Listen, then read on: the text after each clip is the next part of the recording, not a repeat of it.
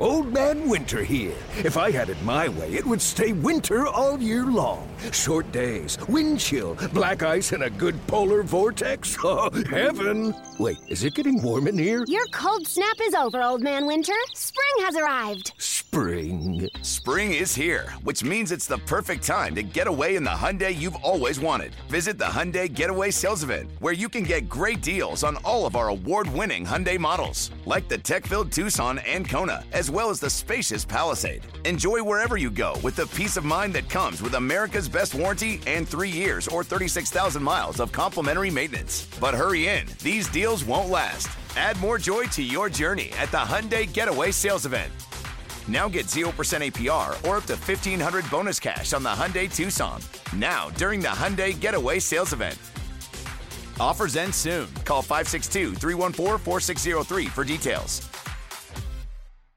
Let Tend Dental make your dream smile a reality. We offer a variety of top-rated treatments, including Invisalign aligners. And for a limited time, Tend is offering $750 off orthodontic treatments. Offer valid through January 31st, so don't wait. Visit hellotend.com/sale. That's hellotend.com/sale. And book your free consult today. It's time to take command with former NFL tight end Logan Paulsen and former Commanders beat reporter Craig Hoffman. Welcome in to Take Command. I'm Craig Hoffman. That is Logan Paulsen. And today, Logan, we'll talk, of course, NFL draft. It's draft week. How you feel it in the air? You excited?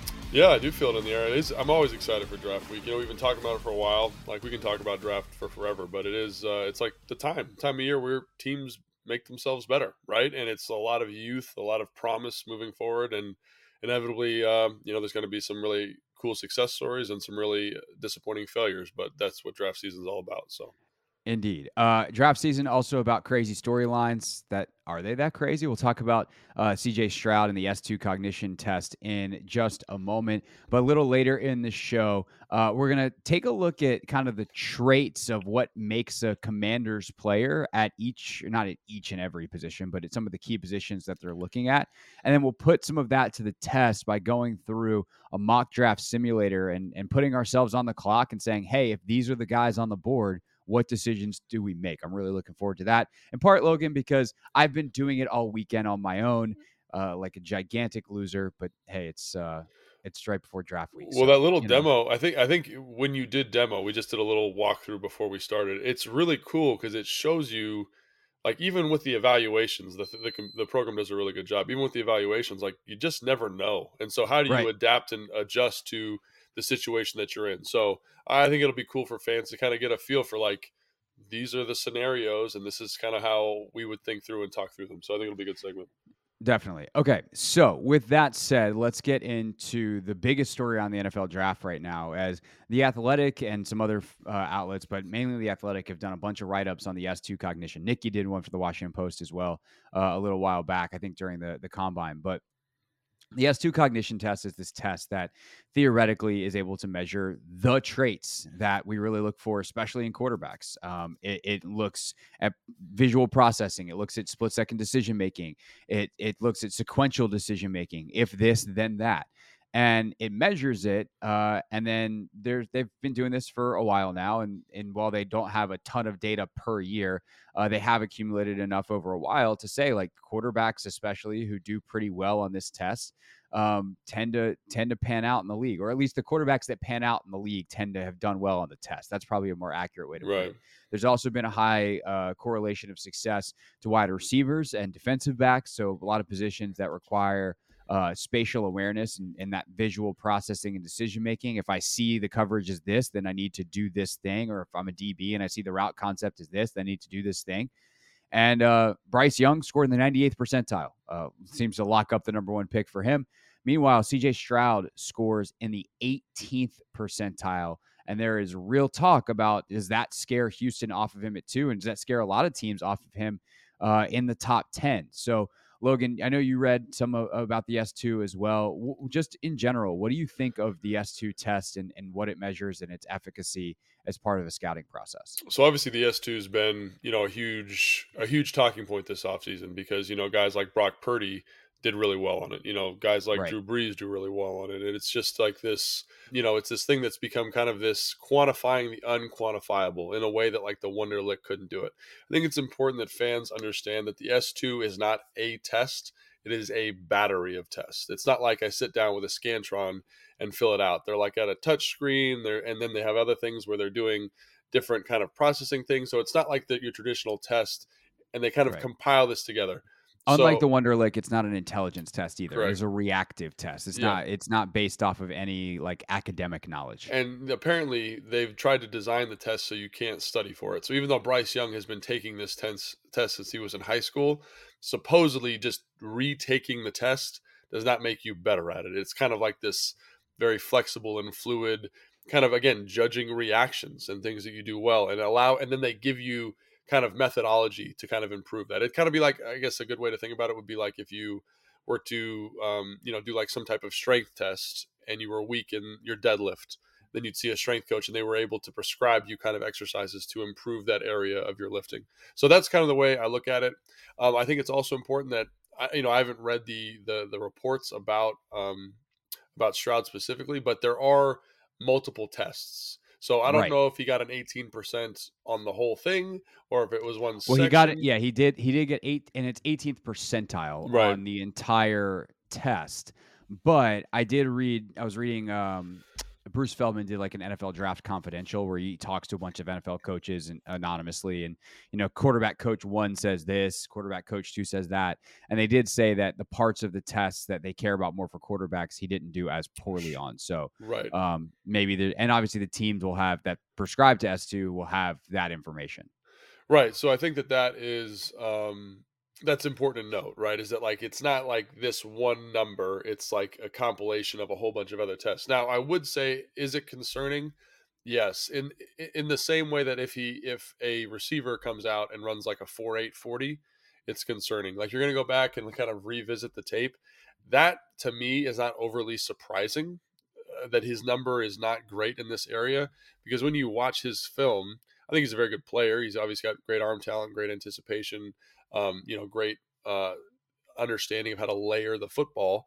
But, he's playing behind an offensive line that'll probably have potentially, 3 guys drafted in the top 66 players, like really good offensive line play, really good receivers.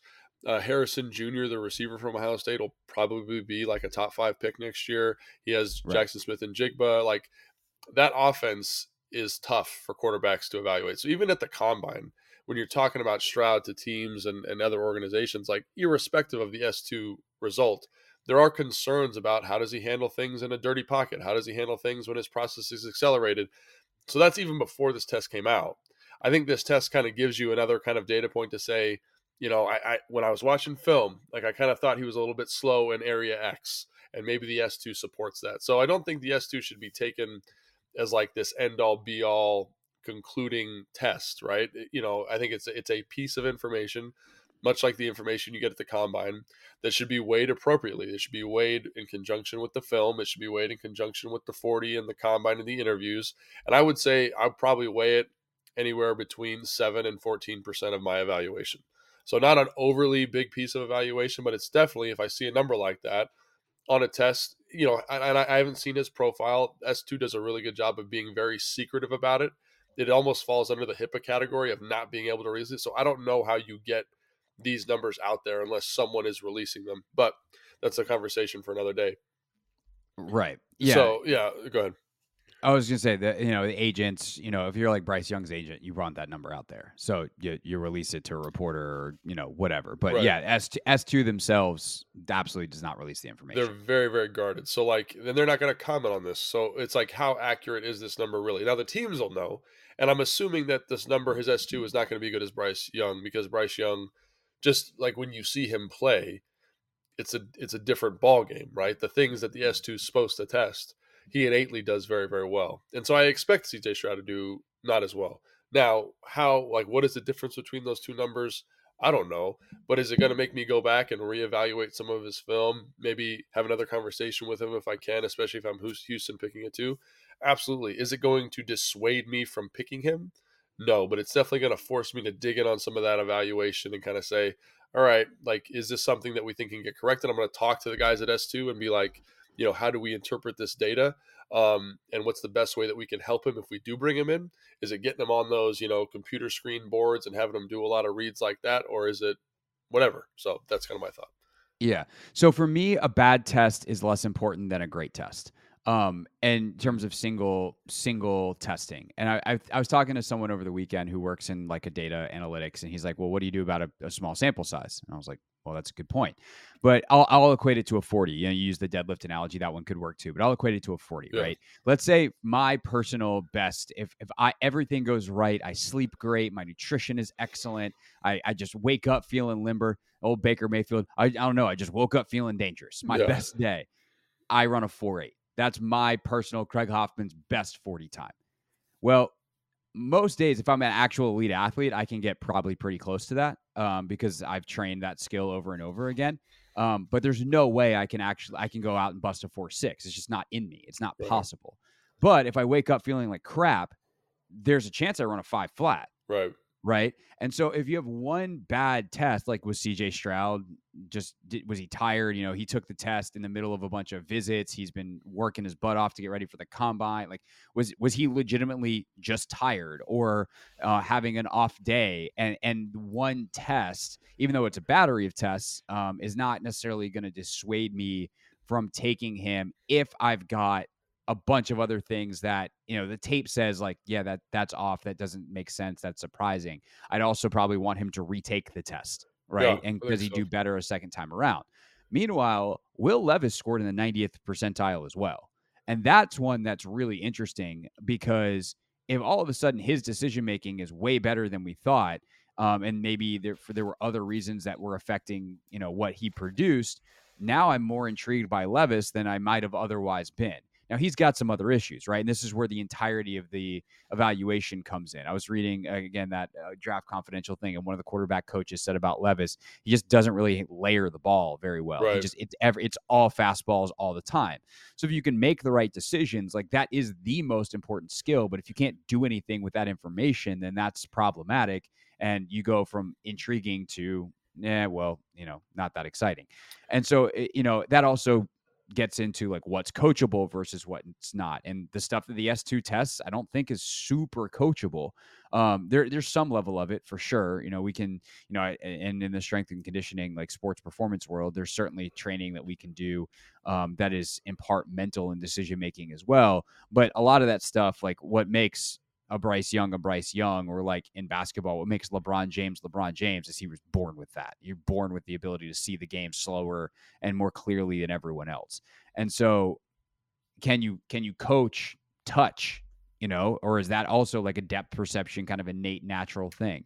And so that's to me where it becomes really interesting beyond just like a bad score. I'm willing to overlook that if every other factor suggests that may have been something, on a bad test day.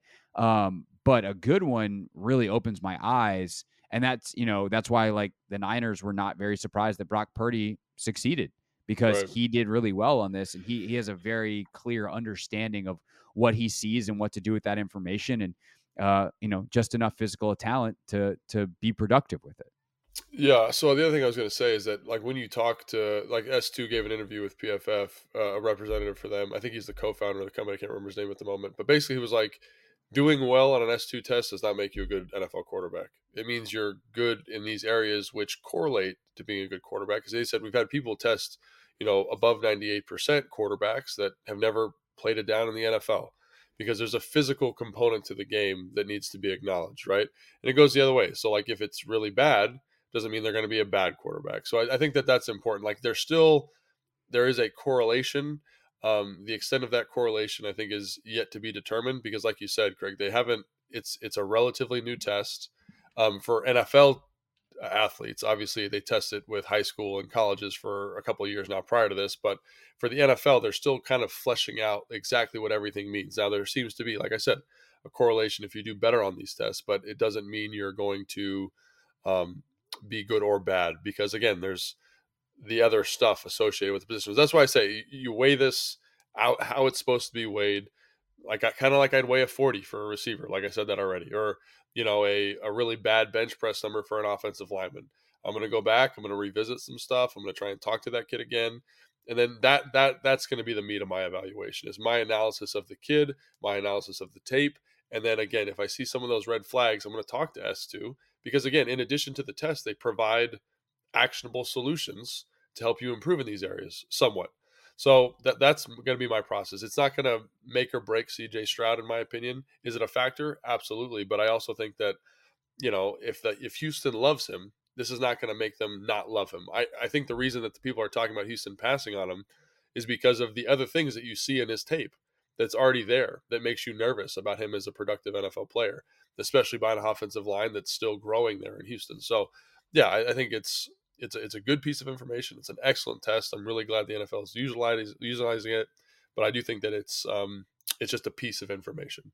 No doubt. Just quick context from the Athletics article on Brock Purdy in February. The company recently looked at 27 starting quarterbacks. Some of the older vets like Brady and Rodgers had entered the league before S2 began testing in 2015, and there are no scores for them. Breeze took the test while already playing in the NFL. Of that group, 13 had a career passer rating above 90, so 13 of 27. The average S2 score of those players was the 91st percentile. Those with passer ratings below 90 had much lower results. Those 14 guys, the 14 that were below 90, the average score was in the low 60s. Top tier quarterbacks have the highest average score, and then safeties are actually right behind them. So again, you got the big spatial awareness, problem solving type of position. The S2 is incredibly helpful. And that makes total sense. Ultimately what it's the simplest version of what it's trying to test is if this, then that. And that's what quarterbacking and safety play and, wide receiver play is like, if cover 2, then I throw the ball here, or I bend my route that way. Or if it's dagger, then I break on this route. Like, right. That makes sense to me. And so that's why I love this test. I actually think that as they get more information, and it's going to become a bigger part of evaluations. But you do need, anytime there's testing, a small sample size is the enemy of it being accurate. And so that's why like an 18th percentile from Stroud, although very concerning, is not ultimately a deal breaker. I would think about, like, if I'm Houston and I was on the fence at all, that might push me off the fence. I will say that. But I've got to already be on the fence for that to be the case. Yeah, and from what I understand, like they've been on the fence about him for a couple of weeks now. So, right. I'm sure this all of a sudden betting markets had like Levis going too all of a sudden. Really? So, interesting. Yeah. So that was interesting.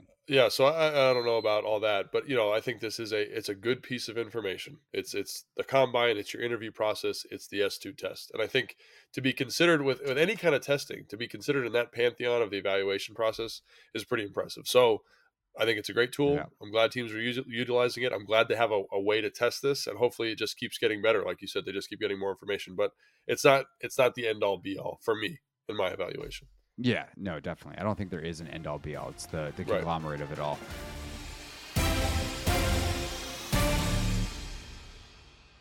Passion, drive, and patience. What brings home the winning trophy is also what keeps your ride or die alive. eBay Motors has everything you need to maintain your vehicle and level it up to peak performance, from superchargers, roof racks, exhaust kits, LED headlights, and more. Whether you're into speed, power, or style, eBay Motors has got you covered. With over 122 million parts for your number one ride or die, you'll always find exactly what you're looking for. And with eBay Guaranteed Fit, your part is guaranteed to fit your ride every time, or your money back. Because with eBay Motors, you're burning rubber, not cash. With all the parts you need at the prices you want, it's easy to turn your car into the MVP and bring home that win. Keep your ride or die alive at ebaymotors.com. Eligible items only. Exclusions apply.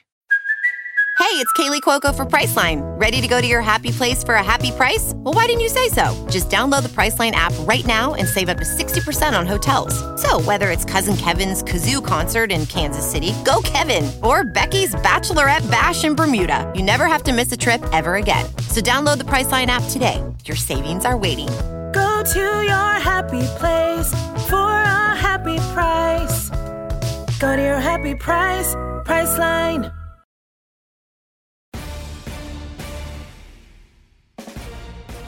Take Command podcast from Odyssey Sports. I'm Craig Hoffman. He is Logan Paulson. All right. So the Commanders drafting at 16. They've got 47. They've got a bunch of other picks as we go on down. And, no real reason in listing them all, Logan, because there's a great chance that at least one of them gets traded.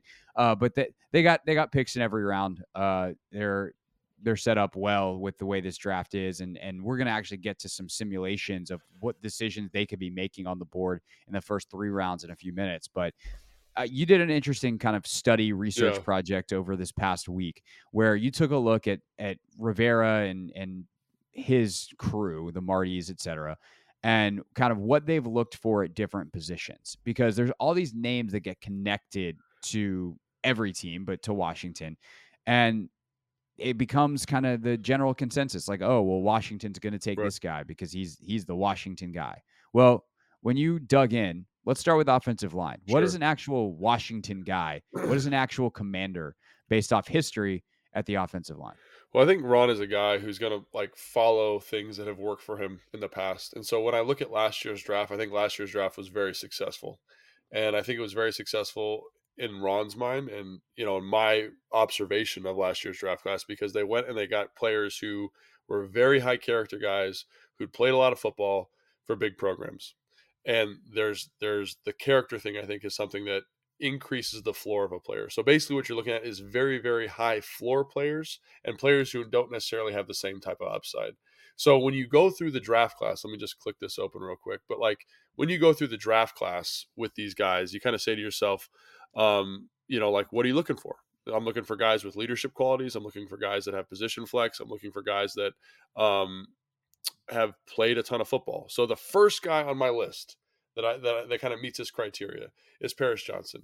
He started Paris Johnson Jr. out of Ohio State. He started as a freshman, played guard, started at left tackle. So the position flex box is checked. He started at Charity in high school. Obviously he's very forward thinking and he's got his head on straight. So I think that is a guy that kind of fits that mold, right? The next guy on my list is Anton Harrison, because he's played a lot of football, been a little inconsistent, but has the position flex. And then the guy that probably is the most Commanders player to me out of these tackles is Matthew Bergeron out of Syracuse. He's the team captain. He's a 4-year starter. He plays guard. He plays left tackle. He plays right tackle. He's done it all. He's been there his entire career. No trouble issues. And so to me, it's I know all these names, people throw around Darnell Wright. When you kind of delve into Darnell Wright a little bit more, you realize he was really inconsistent at left tackle. He was really inconsistent at guard. He has some there's whispers in certain media outlets of him having some personality type stuff, right? And I haven't been able to corroborate that, but, from these outlets, I'm going to kind of defer to that, because where there's smoke, there's often fire. So this guy that I love the film of might not be a personality fit with this organization in the same way that a Matthew Bergeron is, because Matthew Bergeron, just based on this kind of little research project I did, has a very, very high floor. He's an excellent leader, voted captain. He speaks multiple languages. He's a smart guy. Position flex. Those Syracuse Orange, you gotta love them. And so again, so I know that's a name that hasn't really been associated with the team a ton, but I think that's really interesting because it takes away the guys like DeJuan Jones, who are very, very high upside guys, but the floor is not very high for him, I don't think, because there are some, there's some conditioning, some concerns. He has played a lot of football, which I think kind of checks the bill, but lacks that true position flex. Some people say he can play left. Maybe, I think that's yet to be seen, but I think that's interesting. Broderick Jones, only 19 starts. He's only redshirt sophomore. I don't know if Ron, given the current situation, is going to bet on upside the way some of these other organizations are. So I think he's looking for more of a surefire thing. And when you go through the list, it's really interesting because then you get to guards, for example, and it's not Osiris Torrance. It's Steve Avila. It's Cody Mock. It's Tyler Steen from Alabama, right? Guys who have played 50 plus games, those super seniors, those guys who have seen everything under the sun. And again, those names have not been in tremendous circulation with this organization, but I think that's the type of guy you're probably going to lean towards. Yeah, that makes a lot of sense. I do think the offensive line is in an interesting place, though, where, are you looking for someone who's going to start for you right now, or are you looking more long term? And you always wonder. But I do think the thing you said at the beginning, more generally about Ron, is like Ron is someone who gets an idea in his head, and if he thinks it works, then he's going to go right back to that well, which can be good and can be bad. Right. Sometimes, like, you're the benefit of an anomaly, and sometimes you found something that works and you should keep going back to it. So I do think that's going to be an interesting thing with them in this particular draft at O-line is, we've talked about it and I've said it on the radio, I've said it here, is like, yeah, offensive line makes a lot of sense because you feel like you can upgrade at almost every position outside of whatever Cosme is going to play. But at the same time, you don't necessarily need any position. Right. So how does the shuffle work? That's going to be a pretty fascinating thing. All right, corner. Right. Obviously, Benjamin St-Juste is probably the model, would be my guess. They love what they've gotten out of him. Big, long, physical, great feet. But he's obviously had an injury history, and I think he had some of that at Minnesota as well. So maybe a little bit more upside play. What'd you find in going back and looking at corners? Yeah, so they do tend to kind of gravitate towards like physical freaks, and William Jackson III is kind of the other guy, in my opinion, that they went after, right? He's a big, physical, fast guy that is kind of freaky in his measurables. And I think like when they're looking for a certain athletic profile there and a certain physical mindset at the position, because Benjamin St-Juste maybe isn't the most physical guy of all time, but he's a very willing tackler. He's very good in press. He's good at the catch point. And so when you kind of go through, you say, okay, well, like, who is that? And guys who are very productive for a long time. Like, I think Benjamin St-Juste played, I think he was like a 3-year starter at Minnesota, if I remember correctly. I'd have to go back and look that up. But so guys like Deonte Banks, to me, because of his athletic profile, because of how he plays the position physically, kind of fit the mold here more than, a Witherspoon or a Porter. And then you say, well, who else kind of outside of that top group of guys? And I really want to say schematically, the guy from Mississippi State, Emmanuel Forbes, right? The corner, he would fit schematically because they play a lot of cover 3. They play a lot of off match, but they don't, I think the lack of big size there would be concerning, but I think from a scheme, from an athletic trait standpoint, he fits. And then a guy that I think everyone's been talking about, maybe they haven't been, is Julius Brents from Kansas State, because he is Benjamin St-Juste. He's 6'3", he's 200 pounds, he's got 34-inch arms. He had excellent short shuttle times. His 40 was okay, but all of his L drill, his 5.10.5 were all like top percentile, 100th percentile. They were excellent. So that's exactly what Benjamin St-Juste was. And so when you think about that, like if that's the model, if those guys with those high physical upsides are the model, then the list gets really tight really quick. Banks, I think there might be a little bit of concern because he played in a predominantly man scheme. I think William Jackson III, predominantly a man corner, maybe that scares him off, but the high physical upside, I think, is something you lead into. And then I think, Forbes with the cover 3 match, very, very interesting. And then Julius Brents, because that physical profile works so well in this system. So those are some names that I would just throw out there. And I think there's probably more guys that fit that bill, but those are the guys that kind of jumped off the page when I started the project. Yeah. And that gets really interesting, and we'll get into kind of our decision-making mock draft simulator here in a few, but it does really, really push for like a trade down situation, potentially with those guys like Brents and Forbes, and Banks, or you're looking like mid to late 20s versus 16. Yeah. And that's same thing with the O-line though too, right? If you're looking for a type, right, that trade back is going to be big. Well, I mean, if you say Paris Johnson though, like if he's there at 16, then maybe 16 might be the guy. So you start to piece all this puzzle together. Any other positions that you came across strong correlations of traits and success with the Commanders? Yeah, so there were. So we'll do edge rusher and linebacker if we got time to do that. So linebacker, I think everyone thinks, like they need a Mike, they need Jack Campbell, they need this kind of prototype. He's the bluest collar, he's the highest floor. But when you look at what they do at linebacker, they tend to kind of gravitate towards athletic projects. Like obviously Jamin Davis is Exhibit A.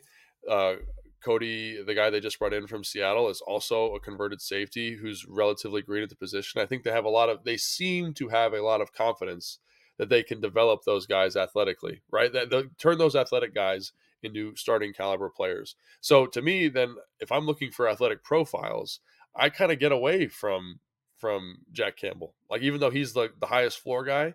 So it's funny. I feel like they have high floor standards in certain areas. And then here it's like they're playing upside.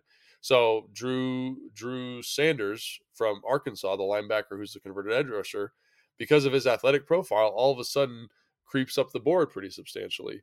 Simmons I don't think Simmons kind of fits their mold because he's not very tall, but they like these tall, angular linebackers, right? There's a kid from Tulsa. He's 6'3". He's got the longest arms of any linebacker. Like those types of physical athletes that have like kind of this imposing figure at the linebacker position, I think become more valuable for them than, let's say, a guy like Jack Campbell. Now, I think Jack Campbell would be an excellent fit here. And I'm sure that, if he's there in the third round, they'd probably select him. But I do think that it's important to note that their value at that position seems to be more on traits as opposed to on college production, which is something to keep in mind when evaluating like a Henley out of Washington State. Very productive player, but a little shorter, a little stouter. They want those tall 6'4", 6'5" guys, I think, that can run and hit. And I think there's some guys later that are maybe more raw, but fit that bill a little bit more acutely. So I think that's something to keep in mind. Yeah, that makes sense. And then the last one you mentioned was edge rusher, which is one of the most interesting positions because it seems like based off their current roster, like you've got kind of two different molds, right? You've got the Montez Sweat mold, and then you've got the Chase Young mold. And Chase is maybe a bad example because there's no one else in his mold. Correct. He's such a freak. But like the bendy edge rusher type, ironically Shaka Toney, who they now need to replace because he got suspended for a year. Yeah, that's kind of the two molds. And I'm really glad you brought that up because there is two types of players they would be looking for. There's these guys that are big physical edge shedders. So like your Keon White is a perfect example from Georgia Tech. He's a little raw, but he's 6'5". He's got 34-inch arms. He's kind of that big, unicorn body type that's going to set edges in the run game, compress the pocket, just be big and nasty, right? And then you've got like Zach Harrison out of Ohio State. He's got 36-inch arms. He looks like Montez Sweat when he plays, and Montez Sweat's been so successful in this scheme. He's got high run-stopping upside, and again, you just paid those defensive tackles. So those types of bigger body, longer arms, Miles Murphy, Lucas Van Ness, those guys fit that mold, right? A guy like Zach Harrison at Ohio State makes me a little nervous because he's been an underachiever, and I think they want to shy away from guys like that, which is why I mentioned Keon White first. If they don't pick one in the first 2 rounds and he slips a little bit, because he's a classic overachiever, so like you're kind of betting on high floor work ethic, which is something they did last year. Then you get into the bendy edge rushers and you say, how much do they actually value that in this scheme? Because the guys they kind of pick up in the later rounds are bendy edge rushers, and so, Will McDonald, the fourth out of Iowa State, is like the bendiest edge rusher you'll ever see. He's very experienced. He plays physically. He fills a need at a high level, but does he actually will he fall to you in the second round or third round? I don't think so. I think he's going to be off the board. And so, like that's something to keep an eye on is like, even though they have a very specific type, like, are they going to kind of prioritize, hey, we have these big bodies. Let's get a smaller guy like Nick Hampton out of Appalachian State, who's 6'2.5", 6'3". He's 240-ish, 45 pounds maybe, but a very, very excellent pass rusher. So do you kind of say in a later round, we get a Nick Hampton to kind of flesh out this room where you say we want more of the same type of body types as our big freaky edge rushers? We got, your James Smith-Williams, your Montez Sweat, even Chase Young to a certain extent. So that's where I think that becomes really interesting is there are two different types. And I think it's like they also seem to be gravitating towards guys there with high physical profiles, obviously, and also high work ethic profiles. So, other guy would be Fehoko out of Sacramento State, who is San Jose State, who's, again, that big kind of edge-setting guy who's going to compress a pocket. So there are guys that fit both molds, and it just depends on, which they want to prioritize, especially given Chase Young and his fifth-year option type of thing. So, yeah, they've got a massive decision to make at edge, and I do wonder if one of the premier edge guys falls to them a little bit at 16, if that becomes appealing. But yeah. They say they want to keep both guys. But we'll also see May 2nd's coming real fast for Ron Rivera to announce what they do. But the thing is, even if they announce they're not giving Chase the 5th-year option, doesn't mean they're not keeping him long term. Correct. It's going to depend on what happens this season. All right, when we get back here on Take Command, we dive into the mock draft simulator and we put ourselves on the clock, make some real decisions like the Commanders will have to do starting later this week.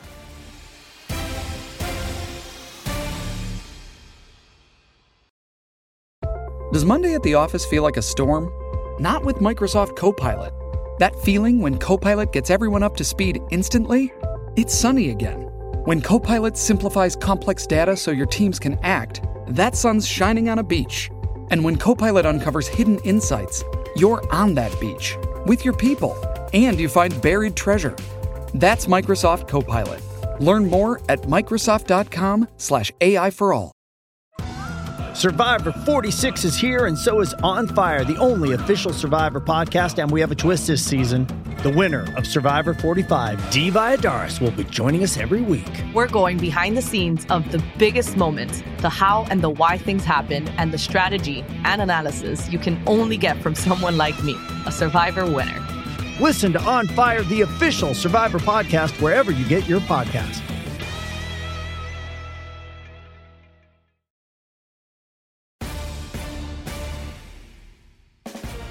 Take Command podcast from Odyssey Sports. I'm Craig Hoffman. He's Logan Paulsen. Make sure that you check out live coverage of the 2023 NFL Draft on Odyssey Sports YouTube page with Jason Lockenfora and Brian Baldinger.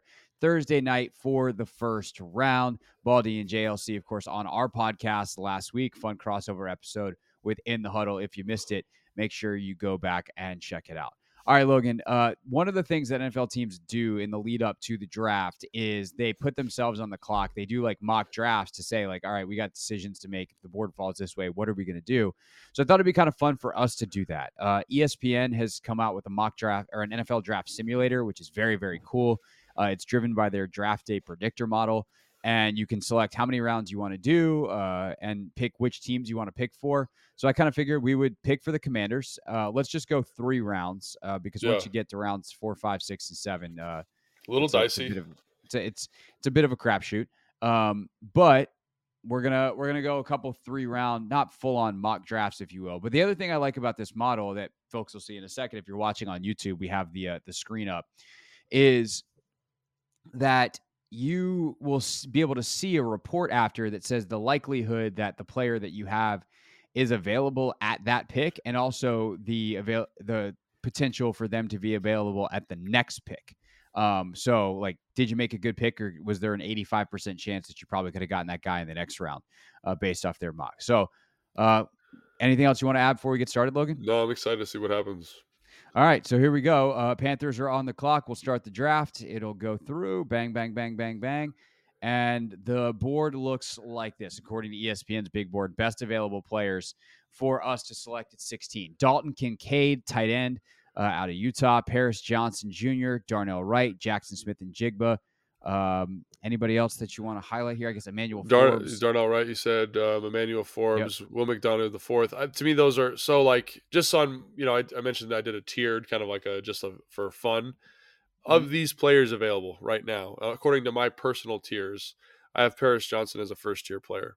If Paris Johnson is a first tier player in Washington's evaluation and he's here at 16, like it's not even a question. You take him.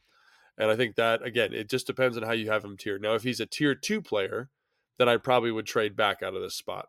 But if he's a tier 1 guy, which for me in my like little BS mock tier system I did, he's a tier 1 player, I would select Paris Johnson here. Okay, so we're going to select Paris Johnson in a second. One thing I will say, though, from having played with this simulator a lot this weekend is there's going to be, and I'm hoping we get one, there's going to be a lot of like we should probably trade down situations. Yeah, and that's what I'm saying here is like if he's so let's just talk about that real quick. If he's a tier 2 guy, Dalton Kincaid's a tier 2 guy. Darnell Wright's a tier 2 guy. Jackson's a tier 2 guy. Kalijah Cansey's a tier 2 guy. Mike, blah, blah, blah. All these guys, keep going down the list, Craig. They're Forbes, Will McDonald, they're all tier Deontay Banks, 2. Julius Brents. But like we just talked about the value of getting Banks or Brents. And like at that point, you want to trade down and still Correct. get a tier 2 guy, but also pick up another top, you can get another top 65 pick. Like I put together some pretty monster, I sent you one that you're like, that's franchise changing. Yeah. So, I mean, hopefully I'd assume in one of the 3 times, we're going to go through this 3 times, 3 sets of 3 reps, if you will, Logan. Yes. That's what I'm saying is like this, if he's a We'll tier do 2 it. guy, you would trade back. But based on for this, let's just work the drill. He's a tier 1 guy, so we would take him. All right. Paris Johnson Jr. is our pick. We draft him. Boom, boom, boom. There goes the board. On down. We're back on the clock at 47. Ooh, yeah. And this is something that I ran into a lot, right? So the board right now, best players available: Jahmyr Gibbs, the running back out of Alabama; Steve Avila, the center guard, probably guard out of TCU; DJ Turner, Blazer at cornerback; Keon White, Luke Musgrave, the tight end; Tyreek Stevenson, corner. So you have some really good players that are on the board here. Sam Laporta is available at tight end. Bergeron's available at offensive tackle. But the thing is, you already took Paris Johnson. Sure. I typically found that taking corner first left me in a better place in the second round because, and it also, I will admit though, it's based off whatever this board is. Whatever board that ESPN is using is obviously influencing what the other teams take. And so like Bergeron is always available in the second round. Yeah. I don't think it's guaranteed that he's available at 47 when the Commanders are actually picking there on Friday. Yeah, I was actually just talking to one of my buddies who's an NFL offensive line coach, and he was like, I would take him in the first, like no hesitation. So I think he's higher probably in coaching spheres for some of that stuff we talked about before. He's a captain, he can position flex, he's got the competitive juices, right? So to me, this is really interesting, and I would never do this. But I think Jahmyr Gibbs fills a huge need for this team. And I really like him. He's excellent as like a satellite player move piece. If I'm trying to put myself in the shoes of Eric Bieniemy, I think Eric Bieniemy's not going to like him as much as me because he's bad in pass protection. So what I would do, that is a problem. So what I would do here, probably if I had a gun in my head, is this is part of the draft process, right? Also, which I think is interesting, is I would take Steve Avila and put him at center. That's what I would do. I would have Paris Johnson play right tackle. I would move Whippler to left guard, and I would put Steve Avila at center. Not Whippler. Wiley, excuse me. I keep doing that. Wiley. But that's probably what I would do. And again, you got to play the board here, right? Like, is there a corner that I would take here? Probably not. I can't see anybody that I mean, do you see anybody, Craig, that you like? I mean, I like Cam Smith, but do I love him at 48? Is he a true game changer? Maybe. DJ Turner's interesting. Tyree Stevens interesting. But like, are these guys really high on my board? Probably not. Probably not. And I will say from, again, experience of doing a million of these things over the weekend, Tre'Vius Hodges Tomlinson, who's like a pretty intriguing slot guy, probably available to me at my next pick. Right. I see what you're saying. And so there's a little bit of... You have been doing a lot of these, haven't you? Yeah. But like, that's the thing is like, you got to be prepared and have some targets because of course you can't go in thinking like these are our 7 guys and have no flexibility because then you're screwed. Right. But there is a little bit of strategy. And that's kind of why I wanted to do this is because I think the more you do this kind of stuff, the more you realize, okay, the board's probably going to fall this way and these are going to be my options. And I agree with you. I'd probably just go Avila here. They need an interior offensive lineman, whether it's center or guard. I'm on board with Avila. I know some people like him in the first round too, so he's my number 1 guard, and he can play center, so you're doing okay, I think. All right, so then we get down. This is really interesting. I like this. Pick 97, and sure enough, there's my guy, Tre'Vius Hodges Tomlinson, technically the 3rd player on the board. Zach Pickens is the highest rated player they've got available. Defensive tackle, who's we're at pick 97. He's the 68th ranked player on their board. Tyler Steen, who we mentioned earlier, but again we took Johnson. Yep. So we don't need any O-line. Yeah, Luke Whippler is available. That's a guy I've taken in the 3rd round in a lot of these over the weekend. Yeah. But this is where, like, I don't know a lot about Henry Tutu, but if you want to go inside linebacker, he's a good player. Really instinctive guy. Smart, like kind of from Alabama. I know they value guys from big programs. This evaluation crew has done. He doesn't have that kind of physical upside that you want. Could you scroll down a little bit, Craig? Sure. Yeah. Yeah, so You got Tank Dell still on the board? So I would probably, if I was going to go linebacker here, which I'm not saying we should, I would probably go Nick Herbig over let's just click the linebacker filter, see if something pops up that we like. Yeah, so he's not on here because he's considered an outside linebacker, but Dorian Williams is a guy, he'll be there when you're picking in the 4th probably. DeMarvion Overshown is another one of those kind of freaky long linebackers. Here's your outside linebacker list. Yeah, Herbig. Herbig, yeah. I mean, he can play off the ball, I think, but I think this is probably a little rich for me. How about corner? What we got at corner? At corner, you're talking about Hodges Tomlinson, Corey Trice. I would probably go with, I mean, I still think getting a nickel is the play. Yeah, I mean, he's probably the best I'd probably player. go Hodges Tomlinson. But yeah, because again, this is one of the things about free agency that's important is you filled it so that you don't have to select an outside corner. You can select Tomlinson and be pretty happy about it. You know what I'm saying? So go back to the running backs real quick. Sorry. Yep. You had, so nobody on there that I would take now. But so I would probably go edge. We got edge. Let's go to edge real quick. Yep. That's a good call. Where is defensive end? So this I don't really like Tuiotu. I don't know how to say his name. He's from USC. Tuipulotu. Yeah, he's a guy that I think is, I don't know how he translates, and I actually like Vimy Fehoko. He's the 200th player on the board here. I like him a little bit more as a transition player of the NFL. So why am I going to take? So to me, these guys would probably be tiered in approximately the same way, is what I'm saying. So I'm going to take a person like Tomlinson and feel pretty good about that. I think it was where I would go here. All right, so we take Tomlinson and for our 3, whatever. This is a great draft based off of their analytics because the chances that the players that we took are available at the next pick are less than 5%, which means that you kind of get a steal, right? Yeah. Only a 32% chance that Paris Johnson's available to you at 16, and you get him at 16. Barely above a 50% chance that Avila is available to you at 47. You get him there. Hodges Tomlinson a little bit different, but positional fit, and he's their 81st player, 97th pick. To me, that's a win. That feels good to me. I mean, I know that may not be the sexiest draft of all time, but those are good football players. I got high evaluations on them. I think they make your team better immediately. You add young depth at positions of need. And like you said, you get maybe an edge rusher later, like we talked about with Fehoko, and maybe a running back later because it's a deep class. So I think that feels like a very good draft for this team. Indeed. All right, let's do this again. We'll run through it a little bit faster, perhaps. Sorry, yeah. Because I would love to get like 3 in. Yeah, let's get 3. It's our show, Craig. We can do whatever we want. That's true. I also slowed it down so you can see how the board falls a little bit easier if you're watching along on YouTube, as opposed to just like, pop, we're at the pick. Yeah. So here's an interesting one. So Bijan is on the board. Levis is on the board. Kincaid's on the board. Oh, God. Lucas Van Ness on the board.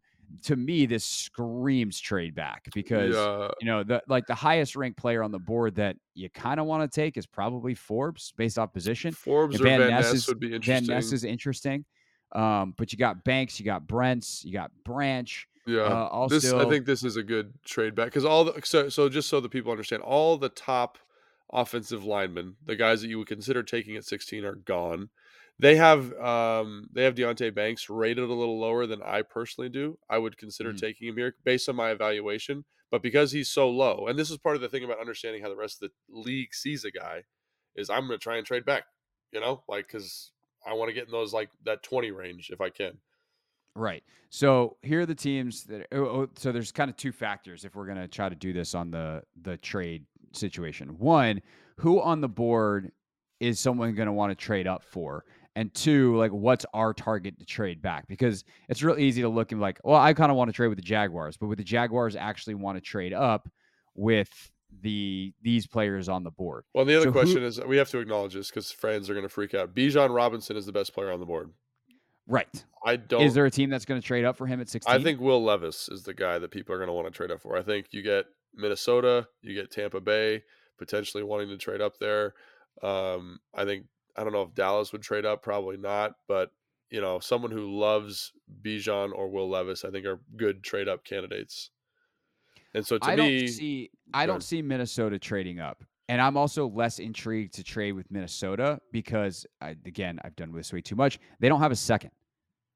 Oh, So right. So let's see what Tampa Bay's are they got. really going to trade their third? So if we go to make a trade and we're going to go to the Buccaneers, 16 for 19, and then what else can we get? Do we want to try to gun for 50? I doubt they give us 50 to move up 3 spots. Yeah. But we'd obviously have to give up. But even if you get more. 2/3, that's great value. So that's So fine. let's see if they'll do this for 16. Actually, I have a draft grade calculator open in another window, so I'm just going to real quick. What are those 2 picks, Logan? It's 19 and 82. And 82. Calculate. They're within 5% of each other. It's like 1,000 trade points versus 1,055. Let's see if ESPN's little guy says, "Yep, they said it." I always feel bad when I make a trade like that because then I'm like, well, damn, could I have gotten more? So now we're on the clock at 19, and the players that went were Bijan at 16 for the Bucks, Van Ness to the Steelers, and Miles Murphy to the Lions. That feels right. Yeah. And so now to almost want to trade back again. But I probably would if you could. Like that again, this is like you're running the drill. If all these guys are in the same tier for you, which they are for me and you, right? Then trade back again. And because let's just look at this. Someone who would want Levis? I don't know. I mean, it would be Minnesota for me. And like, let's just do it and see what happens. Like this would not happen in real life probably, but this is what I would try to do. If I have all the same grades on these guys, yeah, we'll get another third. Have 5. Let's see if I can look at you sneaky dog over there, sneaking see something. If I can. Oh yeah, we got multiple picks. Let's go. And Levis is still on the board. All right, at this point, we're gonna make a pick though. I'd go Deontay Banks probably here. Deontay Banks or Julius. This is the other thing is Julius Brents from a fit standpoint. This seems really high for me, but I could see something like this happening. You know, like but I'm gonna go Deontay Banks just based on my board. Now I'm just acknowledging that. They could go. Well, this is also why I wanted to do this, right? Is like, okay, now it's like, okay, we got to pick someone. I mean, you guess you could trade back again. Hey, Buffalo, what are you doing? But like based on this board, I'm not kidding. I would trade back again. Like that's just how I would do it. Like, but if we got to make a pick, I'm picking Banks. Do we go crazy and try to see if the Saints want to make a move? Like, dude, yeah, let's go. Levis? Let's go all the way back. Like, all right, they got to be willing to go up, right? But like, I would. That's the Jags, yeah. And we're just gonna make a killing. So the Saints are at 29, 23. We'll take that, and we'll take that. What Can are I you get? doing? Nope. Yeah, take that off there. Yeah, let's. Oh, look at you, just being a Can dog. we? No. Okay, let's just go 23 for 29 and 71. Oh, they still don't want it. Okay, so we'll throw in what is that? A first and fourth for. There we go. All right, there we go. So now we got to trade with the Saints. And somehow Levis is still on the board. Levis on the board. Banks on the board. Yeah, but now Banks this is it. And Brents are on the board. Yeah, so I'm going to pick Banks here probably. All right. We finally drafted a player after 3 trades back. We got Deontay Banks, but we did it at 29. And then we got multiple other picks here. Our next pick is still at 47. Somehow Will Levis is still on the board, as is Julius Brents. As is Steve Avila. Considering we just took the corner, I say we just go Avila here. Yeah. Are there any tackles? Are there any tackles? Let's see if there's any tackles that I would. Yeah. Can you do that? DeJuan Jones still on the board. Cody Mauch still on the board. Bergeron still on the board. But remember, let's see. We now have 71 coming up as well. He's going to be gone by 71. But yeah, so it's either Avila. I would be very, very, very tempted to take DeJuan Jones if I was me as the GM because I think his upside's very high. Now, the Commanders might feel differently, but that's just something I would think about. But yeah, I'd probably go here Avila because he's going to be the safest player of the draft. All right, so we'll go Avila, and let's see what happens when we're on the board again. Did Levis finally go, or is she still going to wind up on the board? There goes DeJuan Jones. Oh, bummer. Now we're into round 3. Okay, there goes Mauch and Freeland. Yeah. Okay, this thing is crazy. At this point in the 3rd round, do you just take Levis? That's a really good question. I'd go Jack Campbell here before Will Levis, but I totally would. Also, your guy Sam Laporta is on the board. Yeah, I'd go Jack Campbell. I like Jack Campbell a lot. He's a tier 2 player for me, so is Sam Laporta. So I'm going to take Jack Campbell. And all right, we'll take Jack Campbell at 71. But at that point, geez, someone take Will Levis. Where is he? Laporta went. Oh, he's not gonna go. Look at this. Oh my gosh! Now we're at pick I'd 82. probably take him here. I probably All right, would. we'll take just for Will Levis value, like at 82. But your guy Tyler Steen, if you want to tackle here, is available. Ajis Tomlinson, who we took in the last one's available. I just think this is like a Sam Howell thing. Like if he's available in the 4th round, I'm probably gonna take a swing. Or third round, we'll take Will Levis, and then we can still get Tyler Steen if we want. Oh my gosh, we are crushing this. Tyler your Steen, guy Schoonmaker, Zach Whippler Harrison, still available, even though you took Avila earlier. What's the I might go Steen here. There's your edge situation. You got those guys. I like available. Harrison a lot, but I think it's a little high for him. What about outside linebacker?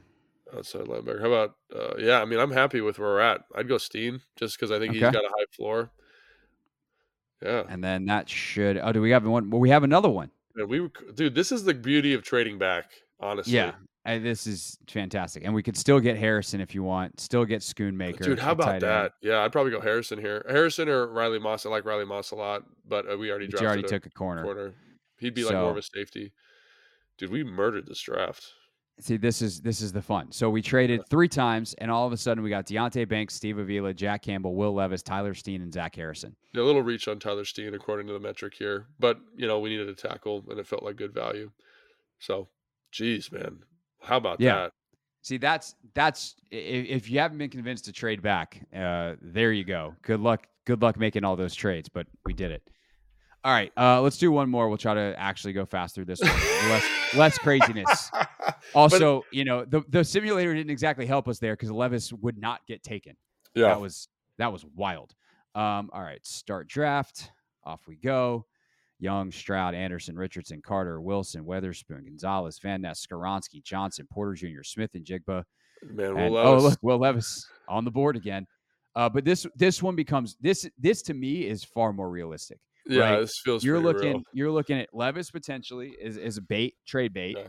Kincaid, I think, is gonna be there. Unless Green Bay takes. Well, he's also got the back injury now. Yeah, but then you're like, okay, Broderick Jones, a guy who a lot of people were high on early in the process and it's kind of dropped. Darnell Wright, who's been a riser. Yeah. Or are you looking at that trade back for a Forbes, a Banks, or a Brent? Probably trade back here. And again, let me just explain why. So Kincaid's got the back injury. Will Levis, you don't really need a quarterback. Broderick Jones, only 19 starts, and Darnell Wright, I think there's a little bit of inconsistency in his play that makes me go, I love him, but if I can be talked out of him, so let's just trade back. All right, we'll just trade back. We're going to only trade back once this time. But again, I want to do this one based off of where's the board? Who do we think is being targeted and by whom that realistically is going to trade? I think Will Levis. I think Will Levis, and I do think Dalton Kincaid for some teams might be a good trade value, but maybe not. And does a team like the Ravens potentially want to trade up? Does the Vikings?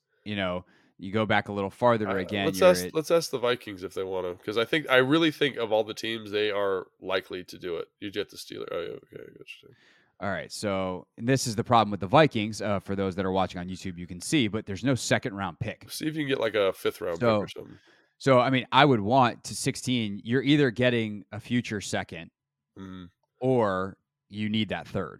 Yeah, take the 3rd to do this. So are they going to be willing to give up their 3rd when they already don't have a 2nd? Probably not, but we're going to ask for it. But also, I'm going to need like a future 3rd to go from 16 to 23. I agree. That's a big jump. So we'll do 16 for 23 and 87. ESPN accepts that trade. Right. The Vikings take Levis. Okay. So we nailed that. So now we're sitting at 23 with Kincaid, Darnell Wright still on the board. Yeah, I'm taking Darnell Wright. Forbes, Brent's. But I think, I'm taking right here. Wright's the pick. Excellent. That's a big win. Yeah. And then down the board we go. Cody Mauch comes off in the 2nd pick of the 2nd round. That's one I haven't seen a lot. Our guy Avila available again. Oh my gosh. Like, do we take him just to be boring, or like, do we go a different? Who else? Is there a corner? Is there a corner here? Yeah. So DJ Turner, Tyreek Stevenson. Available. Hendon Hooker still available here, which again, could you see a trade back in the 2nd round if someone wants to come up and get Hooker? I think that's really Be interesting. like the nastiest thing of all time is if you drafted DeJuan Jones and Darnell Wright and just were like, hey, play next to each other and murder everyone in sight. Um, I don't know if we can do that, but that would be Yeah. interesting. What's the story on Adike I Uzomah? like him a lot. He's like got a plus upside as a pass rusher, heavy hands, little inconsistent, but a really good football player. Edge rusher here. And what we're 48 or We're 47? 47. Yep. Yeah, I mean, I think that's good value, honestly. So Okay. like this would Would be you do that, or would you do like the corner and go Tyreek I'd probably Stevens? go Felix over those guys at the moment. Okay. So we'll go Felix and Aduke Uzomah. And then we should have 2 more picks. Yeah, our next pick is now the Vikings pick at 87. And then we have our pick at 97. Yeah. Avila goes all the way to 63 in this. That's crazy. So there's certain players that, and like we didn't even think about Bergeron, but Bergeron again could be a real. No, yeah, in the second round, absolutely. Yeah, like Michael Wilson, who it's funny because I realized as I was researching him a little bit more that I actually do know exactly who he is because his girlfriend is Sophia Smith, who is the best young women's soccer player in the world. Oh, nice. Or at least for the U.S. women's national team. So they went to Stanford together, and I was like, wait, I know who you are. I know you. But like he's on the board in these simulators way later than he should be and everything. There's something about him. He's got a pretty bad injury history, so that makes a lot of sense. Maybe that's that. See if there's a corner here that we like, maybe. So we got Hodges Tomlinson again. Yeah. Clark Phillips III, Corey Trice, Garrett Man, Williams. it's interesting. These guys kind of go quicker than I think a lot of mocks have them in this simulator. The corners do. You know what I mean? Like the kind of big names, like the next guy I'd go is Kylie Blue, but we could probably get him later. If you want an outside corner, obviously Clark Phillips inside, Hodges Tomlinson inside. What about linebacker? Let's see linebacker real quick. At linebacker, you want inside, outside. Let's go inside first. You got Tutu, and you see like the same names available to you. Dorian It Williams. makes sense. Like these guys are good football. Like they're high upside players. Which kind of fits the mold you were talking about How about earlier. center? Oh, that's another one that I've gotten a lot. Yeah, Whippler. So there you go. So who did we draft in the first? Wright, and then so I'd probably go Whippler here. Like just again, you don't need it, but like why not? Kind of do it center. Yeah, why not? And then you got again at 97, and you can take Hodges Tomlinson. You can take Steen. You already got one. Jeez. And that's another thing I kind of ran into is like, well, how quickly do you get to positions that you don't necessarily How about running need? back? Is there a running back? There's your list. I know a lot of people like Deuce Vaughn, obviously, for the Commanders. Sean Tucker's an interesting one. You want your Syracuse guy, you miss out on Bergeron. Go get you a Sean Tucker. Seriously, but those are guys that are available in the 6th and 7th round. Yeah, and again, like if you're looking at tiers here, I wouldn't be surprised if they trade back here as well. If you've got this pick floating around, you want to move back a couple spots and get a little bit better value. Dorian Tomlinson, Robinson, a lot of people are very high on him. Who else? What other positions? Like I can't even. I mean, that's the thing is like safety. Is there anybody that's super? I don't know what this guy's story is. Jair Brown. No, yeah. I know Christopher Smith, 69th on the board to 97th. Christopher Smith has got a lot of production. Shoot, like, yeah, man. Like, do you like? I think you just go Hodges Tomlinson. Yeah, I mean, for me, I guess you go like your best player available. So why not go him? I mean, Jalen Duncan's still available in this as well. Yeah, I'm not as high on him. I'd go Steen over him first. And Steen's still here. Zach Harrison's still here. Henry 202's still here. Like, there's a lot of good football players still on the board. So, guys big names that are going to play meaningful snaps in the NFL. Like, are they going to change your franchise? Probably not. But that's really interesting to see. This is fun. So I'll go Hodges Tomlinson, and that should that wraps out our draft. And again, our first 2 chances of that they're going to be there at those picks, less than 5%. Whippler, and their model is a reach a little bit at 87, but like if they get Whippler at 87, I think most people are going to be pretty psyched. Yeah, he could be your starting center. Yeah, absolutely. And I think like center is a position they value here in Washington quite a bit, so they might value him even more than that. And in my evaluation of the centers, like the difference between him and Schmitz and Tippmann is very small, and just kind of what flavor you prefer. So I get that a lot, and I like that pick, and you know what I mean? Like, it's just that's a really cool exercise, I think, to kind of show you how it could fall, and then the decisions that need to be made when you're there. Because if you haven't tiered it all the way out, it gets really challenging to kind of make selections. No doubt about it. All right. Thanks to ESPN for coming up with a way for us to indulge in the decision-making process and for me to lose many minutes of my weekend. So again, that's ESPN Analytics NFL Mock Draft Simulator. On Wednesday, Logan, we're just going to do a regular mock draft. Nice. You and I doing it. Mock Draft 2.0. That'll come out the morning of the draft. So make sure that you're subscribed so you do not miss it. Our final mock draft. Excited for that. And again, don't miss Odyssey Sports live draft coverage. We also have live draft coverage on the Team 980. Scott Jackson hosting with Denton Day on Thursday night, with Linnell on Friday, and then Pete Medhurst has rounds 4 through 7 on Sunday. That's it, and that's all for this edition of Take Command, and we'll see you later in the week. Happy draft week, everyone.